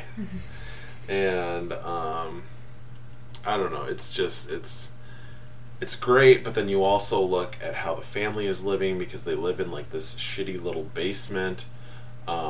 It gets flooded, and I don't know, it's a very rough movie to watch, considering our current economic system, and kind of, seeing the world from how poor people can be. But it's amazing, and contrary to how the poster makes it look, it is not a horror movie, at least not in the traditional sense. And no, it was great. I absolutely loved it. So what's the Parasite? It's the family living off of the other family in a parasitic way. So, yeah. All right. That's all I got to say about that. I don't want to get too much into it because I don't want to spoil it for people. Cool. So, Rylie, you're number 2. Number 2, coming in with the highest grossing movie of all time, currently around the world, is Avengers Endgame. Mm-hmm. And I think the reason why I had a really hard time with this one and my number 1 pick, they moved spots a lot. However, I love, as a big Marvel fanboy, I loved this movie in the sense that it ended what we've been waiting 10 years to happen. Like, we've been waiting for the ultimate showdown, which technically it's happening again, because we did see the fight between the Avengers and Thanos in Infinity War. But it was more the fact that Thanos just wiped the floor with him. He's like, I was coming, you can't stop me. This is how it's going to be. Where this one, they actually figure out like a fighting chance even after they've lost. Yeah. Which not only plays on their name, being the Avengers, but again, going back to the idea of human resilience even after we've been beaten again and again and again. Obviously, you love it when all the heroes come together. Definitely a fun moment. Seeing everyone come back to life when they're re-snapped into existence. But I do like that this time there are more permanent consequences, because we knew that everyone was coming back. Like, there was no question that the Avengers were going to somehow find a way to bring the people that were snapped away back from the dead. But in this sense that Tony Stark is gone for real. Captain America is 80 billion years old. He's not dead, but he's not coming back. Black Widow being gone. Vision still being gone. Quicksilver not coming back, which for obvious reasons. But there are many people who are gone, and they're gone for real. And there are consequences, which I think was a big criticism of this movie, is people said, oh, there's no consequences. Well, it is a Marvel movie, first of all. And second of all, I would argue that just because they're not as heavy as you would like them to have been, like heavier casualties, there are still people, big pillars of the Marvel franchise, who are gone. Right? Yeah. I've talked about it before. I love the way that not only they had new score, but they reused score from Infinity War to emphasize a point, like the moment of getting the Soul Stone for Thanos and Hawkeye was the same, and they used the same music, but it had different weight to it. And the fact that with Thanos we watched Gamora, a character we have come to know, get thrown off a cliff, and it's sad, and the fact that for him, he did what had to be done for his own purposes, where Hawkeye had to say goodbye to his best friend so he could bring everyone else back. Yeah. With the same musical score, like I said, putting weight on the situation, but a different kind. Well, and it's with Hawkeye too, it was, I feel like, heavier also because they were fighting on who was going to go. Exactly. And when so then there's not only the grief of I lost my best friend, but it's I lost my best friend because yet again I wasn't strong enough. Right. To, like, this time I had to beat her before I had to beat Thanos, but now I'm not even strong enough to, like, take her place. And for another part of that situation too is, at that moment he has really lost everything, and now he has to win. Yeah. Because that's the only way he's getting what they were fighting for back. Otherwise he truly, not only is his family not there, but he lost the only other person in the world that cared about him. Yeah. I love the scene where Captain Marvel comes and just flies through the ship and just General Holdo's the shit out of it, and it's gone. Loved the scene where all of the female protagonists kind of come together and they're like, don't worry, she's got help. And yes. The moment where Cap gets the hammer, I mean, literally everyone in the theater cheered for that, which was, and I was one of them. That was my favorite part. That was, as soon as I saw the hammer, I think everyone in the theater was like, it's happening. This is it. And we watch it fly past Thor, and he just takes it, holds it, looks up at Thanos like, you're fucked now, boy. I even love Thor's reaction in that moment. Yeah. Yeah, because it's kind of like, because he was so scared about it, like, in the beginning, and at this point he's accepted, and, like, so much has happened that he's like, fuck yeah, like, you're exactly. totally worthy. And, yeah, where he's literally getting his throat crushed by Thanos. He's literally on the ground going, I knew it! Yeah. Thanos just turns around and punches him in the face to knock him out. That was pretty cool. It's also nice because, you know, it's an actual moment that was set up in Age of Ultron and finally gets the payoff. You get the payoff for it. That's the one it was. I was thinking it was like one of the first ones, but... Yeah. I love that Bruce Banner's arm, after using the gauntlet, is... Like, a lot of people think it's permanently disfigured. Yeah. Which I'm okay with, because, like I said, more consequences for what they had to do to bring everyone back. Yeah. I mean, obviously, it's a great movie. It's 3 hours long. There's a lot of thought put into it. Again, this is definitely a movie. I was watching a video on YouTube that pointed this out, but this is truly a movie about grief. Yes. Throughout from beginning to end, each character and the way they're dealing with grief and the kind of grief that they have to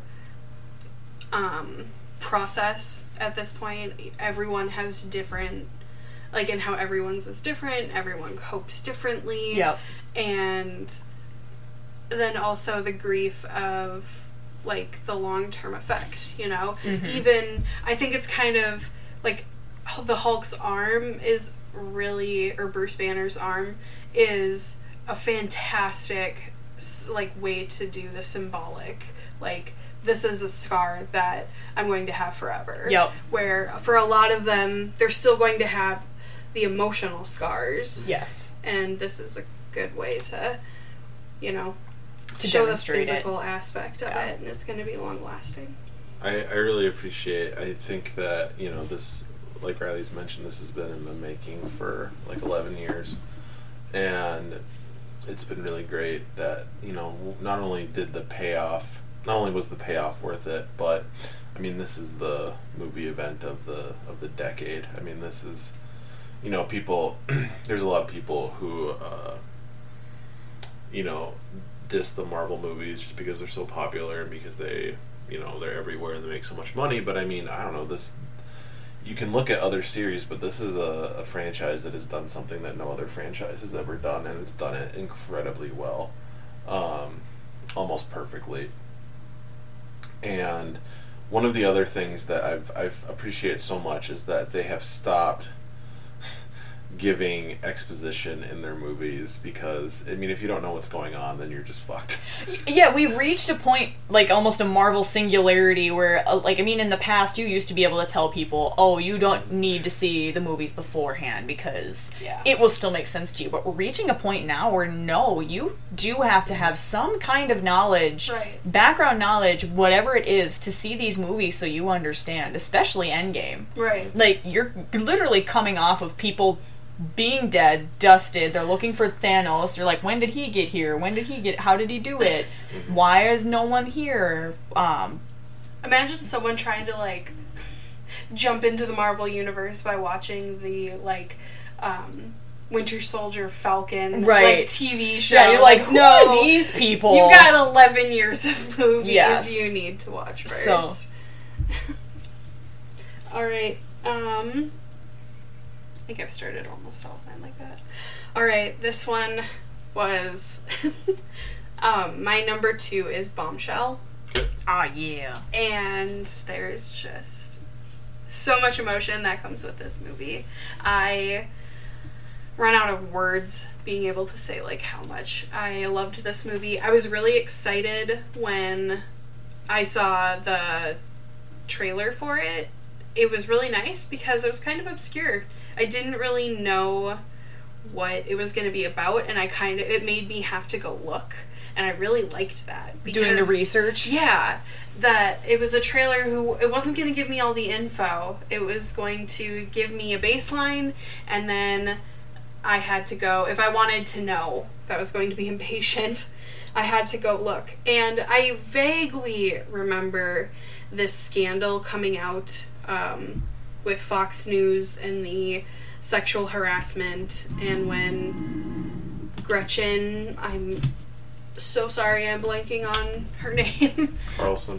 Gretchen Carlson and Megyn Kelly were the big names that came out, and I remember it was when I was floored when Bill O'Reilly lost his show, and then that was something I never thought was going to happen. That was, and I knew, because it's one thing when it's like the guy who's running the company, because, you know, the Harvey Weinsteins of the world, because although you see their name, they really are just a name.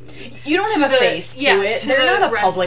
They're not a public profile. Right. They're not prolific in the sense that, like, oh my gosh, Harvey Weinstein. You're like, yeah, okay, yeah, he was a big name, but I don't know him. Right. Not like Bill O'Reilly gosh, Alex Jones, right? Or even you could go even CNN with Matt Lauer. Yeah, When the thing with Matt Lauer, I was so surprised. Yeah, I shouldn't have been. I really shouldn't have been about anything that I watched in this movie, but the cast was phenomenal. It was Margot Robbie, Nicole Kidman, and Charlize Theron, and the makeup was incredible. There were times where I was like seeing Charlize Theron as Megyn Kelly, and I would like look at her, and she would like turn a certain angle, and I was like, am I sure that that's Charlize Theron? And then she'd like do another angle, and I'd be like, okay, well, it's obviously her, but it was just, the makeup was so good that she looked so much like her. And the way they started is they kind of follow Margot Robbie at first, and then it evolves into, so it starts small and then it gets big, and it's great because that's exactly how this stuff happens. And it was heartbreaking, and I cried because I was so sad, and then it was amazing and empowering, and I cried because I was like so excited when these women like band together, and it really does all work out for them, and it's just amazing, and it made me appreciate those women more, and I just absolutely loved the movie. Again, there's so much more I could say about it, but we'll cut that short. Okay. Does it make you excited for what trailer did we just watch the other day? Promising Young Woman. Yeah. Yes. I'm excited for that movie. Yes. And actually, we're doing an episode of Best of the Decade, and I was looking at my list, and so many of them are just like scandals that have been resolved, or things that have come out, and then people getting their justice that's been a long time coming. So, and this was one of them, and I really loved it. And woohoo! Hell yeah, feminism. Yeah. Alright. So I'm not gonna lie, my top three could easily be switched with each other. Yeah, I understand. But my number 2 is The Lighthouse, which was the second film by Robert Eggers, whose last movie was The Witch, which is hands down the most horrifying, haunting film that I have ever seen in my entire life. And The Lighthouse is very much a spiritual sequel, in the sense that somebody pointed something out interesting to me, that the Witch is a search for darkness that ends with the character finding light, and The Lighthouse is a search for light that ends in the character finding darkness. Robert Pattinson and Willem Dafoe are basically the only two people in the movie. There's one other actress who's in it for about 2 seconds. And it's just about these two guys who are at a lighthouse for, I think it's 30 days, and they just lose their fucking minds. And one of the best moments is when Willem Dafoe starts challenging Robert Pattinson, and he's like, how long have we been here? 2 days? 2 weeks? 2 months? 2 years? I remember that moment from the trailer and feeling the weight of it. That one's great. There's some revelations that come up. There's you get to see, because Willem Dafoe has done this kind of work before, and he's very there's one of my favorite moments is Robert Pattinson starts spying on him because he wants to see the light at the top of the lighthouse, and Willem Dafoe won't let him see it, and so he starts spying on Willem Dafoe and finding that Willem Dafoe is like dancing around this light naked. And I think he's even masturbating while he does it. And I don't know, everything that I'm saying probably sounds ridiculous, but like, in the context of the movie, it is amazing. And I read a common fan theory that it's all just in, is it Robert Pattinson's head? Like, everything is just in his head. I don't think that would be possible at all because of where it ends. But it's the plot draws very strong comparisons between two figures in Greek mythology, and I cannot remember who they are off the top of my head, but one of them is the guy that gets fire for mankind. Oh, Prometheus. Yes, one of them is Prometheus, and that's supposed to be Robert Pattinson, and then I don't remember who Willem Dafoe's character is, but he's one of the gods of the sea. It's not Poseidon. Triton? Maybe. I don't know. I would say I don't know. But it is just, it's such a good movie. It's so well done. It's a movie like, kind of like Uncut Gems in that it'll give you a really strong sense of anxiety because you don't really know what's going on. It's a great example of pure cinema because a lot of the film, or very little of the film, is communicated through the dialogue. It's mostly through the actions and how they react to each other. And, you know, I know that everybody else has said this a million times over, but Willem Dafoe and Robert Pattinson are fucking amazing in this movie. They both deserve all the awards. Robert Pattinson, I cannot believe that he's the guy from Twilight because he is so fucking phenomenal in this movie. And yeah, I don't know, I could talk forever about this film. I absolutely loved it, and I highly recommend that everybody go watch it because it is so good. What if we all just collectively, as a movie-going, like, culture audience, just forget about Twilight and call him Cedric Diggory? You know, I'm not gonna He's lie. the guy from Harry Potter. I didn't Hufflepuff. I didn't like that any better. Shut up! You just say that because I'm a Hufflepuff and you like giving me crap. Oh, I just didn't like it any better. Like, in my mind, it's still just a prolific fantasy YA novel. Wait, Harry Potter? No, well, I mean, yes, but Robert Pattinson is Cedric Diggory. Oh. You know what I mean? Like, I hate that it's those two that are attached to his name, because one's okay, like, I didn't mind it, one's okay, which is Harry Potter, and then the other one is being the guy from Twilight. Like, it just drags him to such a low level, and it prevents him from being seen in things like this, where he is an astounding actor. Yeah, but now he was in High Life this year, which was also phenomenal. I'm excited to see him as Batman. Yeah, he's going to be in Batman. He was in The Rover, which is fantastic. He was in Good Time, which is fucking amazing. He's been in some really, really great stuff, and I can't wait to see what else he does. And one other thing I just want to say about The Lighthouse is that one of the highlights for anybody who's watched The Witch is without a doubt the dialogue and the way that it's written so periodly accurate, or accurate for that period. And with The Lighthouse, they do the exact same thing. It's a lot of technical terminology that is very relative to that career and working at a lighthouse, and then it's also just in terms of the time period very accurate, and I cannot wait to watch it again. So that's my number 2. Rylie. Alright, my top film of 2019, I'm sure everyone has already guessed, is One Cut of the Dead. One Cut of the Dead. Like I said, and I agree with Jason, in my 3 top movies, I wouldn't put Captain Marvel any higher than maybe number 2.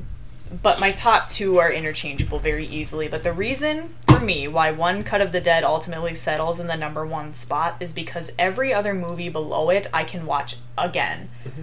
And while the twists and turns, some of the reveals might not be as weighted, they still have impact and meaning, and I can still watch it. Where this movie, I think we've talked about before, is a movie that you really only watch one time. Mm-hmm.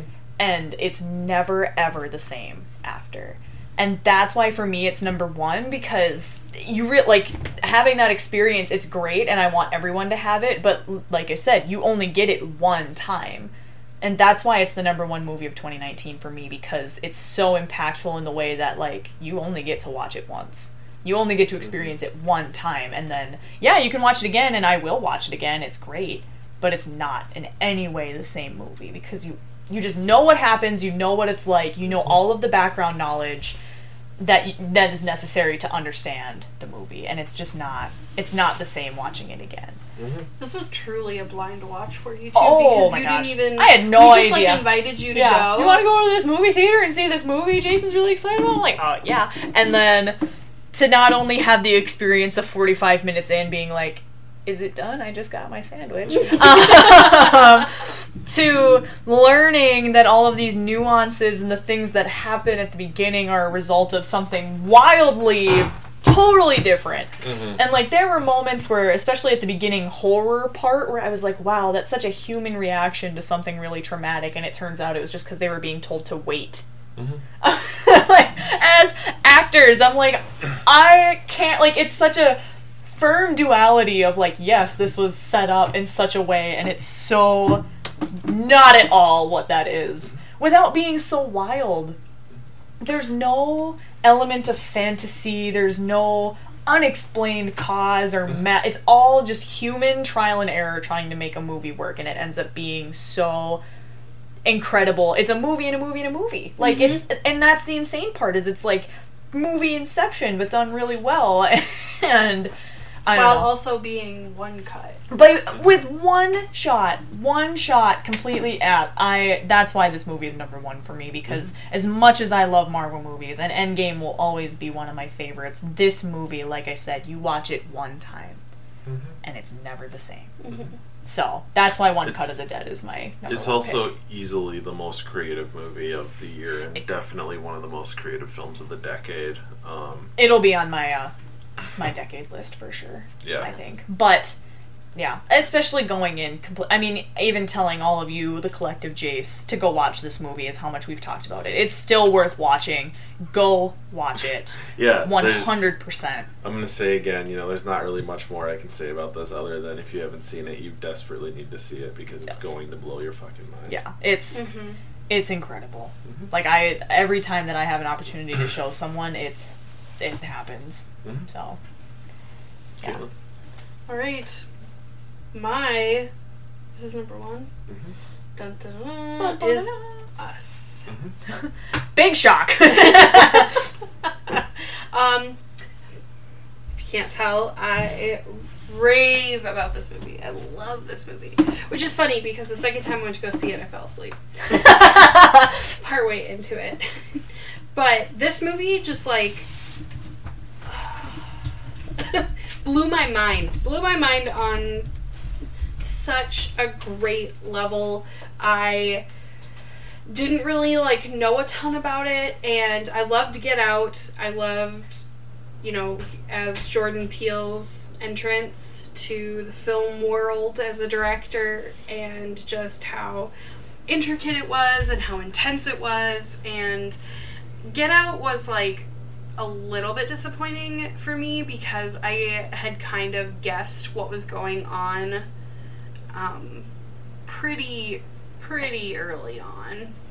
And just because there's another movie that is not totally similar, but gave me kind of the same vibes, and I was like, oh, I wonder if the twist is this, and then it ended up being that. So, but then going back and reading, like, interviews with him about how, like, this represents this and this is this, and just, like, how much thought he puts into his films. And so then seeing the trailer for a new one, and I was just like, oh yes, this is gonna be so good. And it was even better than I imagined. It was so scary, and it was so intriguing, and I could not wait to just, like, keep watching, like, as everything went on. And the big reveal at the end is incredible. I never would have guessed. I mean, I suppose we've probably done an episode. So yeah, the reveal that because it's weird, because they go into the movie talking about this, like, tunnel system that is basically a labyrinth below our country, and just because it's been built that way, and then to learn that, like, your double is there, and then there's a remark about how you can't copy a soul, and just how evil and ruthless, and like, they're just, the twins are so great. And then to hear her story, and I loved how her voice sounded because it made total sense, because at first I was like, ugh, and then and then the realization that she is a little girl who has been stuck down there. While her double lives on the surface, which is incredible. And that's why her as a little girl couldn't speak, because she didn't know how to speak, because she was the double, and then realizing that this little girl was stuck down there forever and none of them speak, so she wouldn't speak, so that's why her voice sounded weird, because she hasn't used her voice in so long. Yeah. And the children were terrifying, and it was so good. The other thing is that when she and the little girl switch places, she's punched in the throat. And it damages damages her vocal cords. How do you know that? Because there was a big controversy, because there's people with that as a problem, and like a traumatic injury, and they were criticizing the film for making it seem scary, which that is scary. I'm sorry, getting punched in the throat and having a... All right, Caitlin calling out the physically disabled. Well, no, I'm just saying that, like, that would be scary as a child to have my voice injured because of being hit. Well, and it's interesting because there are some things that can make it can happen where your vocal cords just get damaged in a way that you don't expect. Like, a little side story. One of the athletes that I coached, we ran a drill one night. She was kind of sick. And she had asthma. Well, she had not like a full-blown asthma attack, but she needed her inhaler. She needed to step aside for a while. The sickness that she had, common cold, nothing unusual.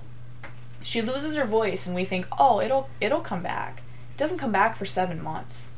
Whoa. And she had to go to the doctor and have like tubes shoved down her throat so they could look, and it turns out that her vocal cords, like, it was just the right combination of stuff that happened that they were damaged.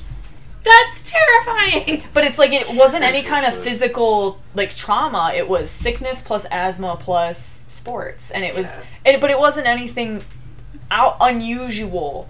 But it was a combination of those three things. So it, like, you don't think of how fickle and finicky that sort of thing can be until it happens.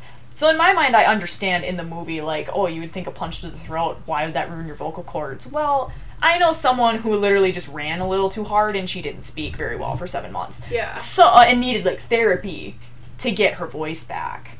So, anyway, so I understand what you mean. And that, for her it wasn't terrifying because she knew she'd get her voice back, because obviously she is not living in an underground maze being held, captured for fighting for her life, but at the same time, like, it would be scary in an essence to know that, like, your vocal cords could be damaged and you might never talk again.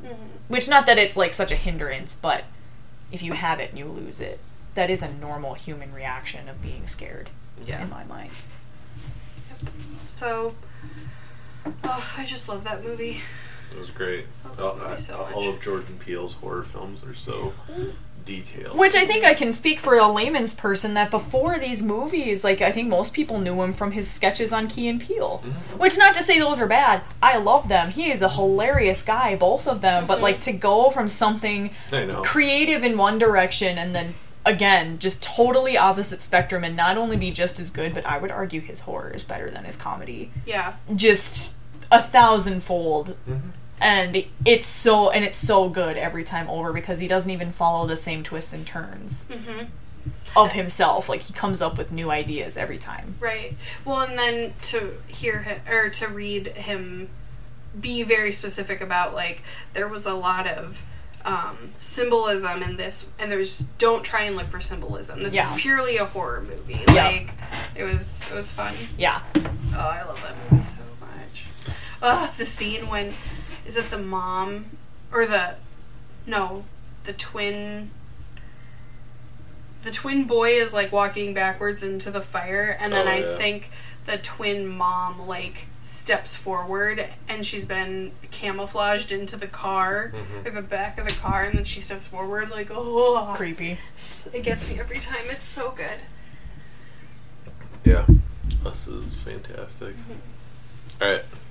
My number one, I'm sure you can guess just based on hearing me talk about this film in the past, is The Irishman. What? Yep, right. I'm so shocked. Hey, I had a really hard time between this and The Lighthouse. So, The Irishman is on Netflix. I'm honestly not going to spend that much time talking about it because you should just watch it. It's on Netflix. Most people have Netflix. It's 3.5 hours long, and it is very much worth the watch. I watched it all in one sitting, and it did not feel like 3.5 hours. I've been watching it in increments, and that is still just as rewarding. Mm-hmm. And, you know, the de-aging is not distracting to me at all because the only thing that's weird about it is that you know that that's not what they look like right now. And a lot of people have been saying that, you know, Joe Pesci steals the show, and he definitely does. I mean, but there's so many great people in this movie. Bobby Cannavale is in this film. Ray Romano is great in this movie. I mean, Al Pacino and De Niro.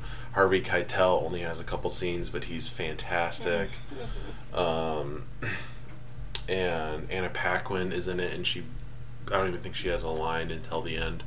But her line made me just bawl my eyes out. I was crying the last half hour of this movie. Everybody knows what this movie's about. It's about Jimmy Hoffa and Frank Sheeran, who's the guy who claims to have killed Jimmy Hoffa, and how they became friends, and then Frank Sheeran killed Jimmy Hoffa. And it is a very sad... supposedly one of the most prolific hitmen / serial killers. Mm-hmm. And it's a very that last half hour is a very rough part to watch, just emotionally. But like they do such a good job bringing you into this world. There's so many random characters in the movie who are based on real people, and it's kind of fun because they do these little clips where it'll be like, oh, this is this guy's name, and this is how he dies, and it's really funny. I pointed this out before, but most of the people, it's like they're shot in the back of the head, they're shot 7 times, they disappeared in the 90s, and then there's one guy who it's like, oh, he just had a heart attack and died. Natural causes. But it's such a great film, and it's so much fun to see. Al Pacino is one of my all-time favorite actors, and I've been really bummed that, you know, in the 2000s he hasn't been able to do as much quality stuff as he did in the earlier half of his career, but lately he's been doing more. And this year, I mean, he was in Once Upon a Time in Hollywood, which is fantastic, and then he got to be in this, which was just amazing. And yeah, no, I loved it. It's somebody who's a huge fan of Martin Scorsese. This was just a dream come true. It felt like somebody made a movie for me, and I absolutely loved it. So, all right. Well, now that we're at the end, I just quickly want to say that there were 2 films that I had a really particularly hard time leaving off my list. Those were the documentary Fire, which is also on Netflix. It is about the Fire Festival, and have you seen it? I love that. Yeah, no, I do too. And it's the reason that I love it is because it feels like a character study of a real life like villain. I was actually just watching, I've discovered a new YouTube channel called Internet Historian, and it's a guy who just does, he talks about like these moments in internet history where something got really big and then just disappeared back into obscurity, and you wonder, like, what was that? And he did one on the Fire Festival, and I watched it the other day, and that is a great way to put it. It's about watching a real life telling of how someone got away with something just so, like, not heinous, but like... I don't know if he's quite gotten away with it since he's currently awaiting trial. No, I was going to say, but his lawsuits would speak to... And I do just want to say there's 2 documentaries out there. One of them's on Hulu, one of them's on Netflix. The one on Hulu is called Fire Fraud, and it is much more sympathetic to Billy, the guy that tried and failed horribly to... put this together. Yeah. And the Netflix documentary is much more critical and much more analytical, and it's just fantastic. The other movie that I had a really hard time leaving off is currently on Hulu, and it is called The Nightingale, and it is it received a lot of criticism because there are several very graphic and horribly violent rape and murder scenes in the film, and it is. But at the same time, it's about colonialism, and it's a very important part of our history, whether or not we like it. And I think that everybody should watch it. And I loved it. It's a follow-up from Jennifer Kent, who previously did The Babadook, which is a phenomenal film. So, that being said, why don't we count off our top 10s real quick? Just to recap, Rylie, why don't you start with yours? Alright, so number 10 was How to Train Your Dragon: The Hidden World. Number 9 was Men in Black International. Number 8 was a tie between Detective Pikachu and Shazam. Number 7 was Godzilla: King of the Monsters.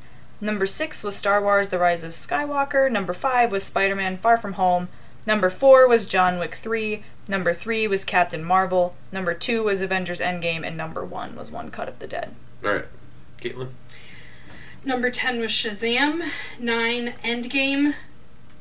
Family was number 8. Blinded by the Light, number 7. Fighting with My Family, number 6. Ophelia was number 5. Rocket Man was number 4. One Cut of the Dead was number 3. Bombshell was number 2. And Us was number 1. Alright, and my number 10 was The Farewell. My number 9 was Us. My number 8 was Uncut Gems. My number 7 was Honey Boy. My number 6 was Endgame. My number 5 was Ready or Not. My number 4 was One Cut of the Dead. My number 3 was Parasite. My number 2 was The Lighthouse. And my number 1 was The Irishman. Alright, I think we are just going to go ahead and call it there. Thank you so much for listening to our show. Next week we're going to be doing a Best of the Decade podcast. So you can look forward to that. We've got some other changes that are going to be coming up that we're going to be announcing soon. Thank you so much for listening. Be sure to check out these marvelous films. Be sure to follow us on Twitter, on Facebook, on Instagram, where we are all constantly saying stuff that you need in your life. Especially on the Facebook, we've been having some real fun conversations lately. Hail Satan and watch more movies. Bye!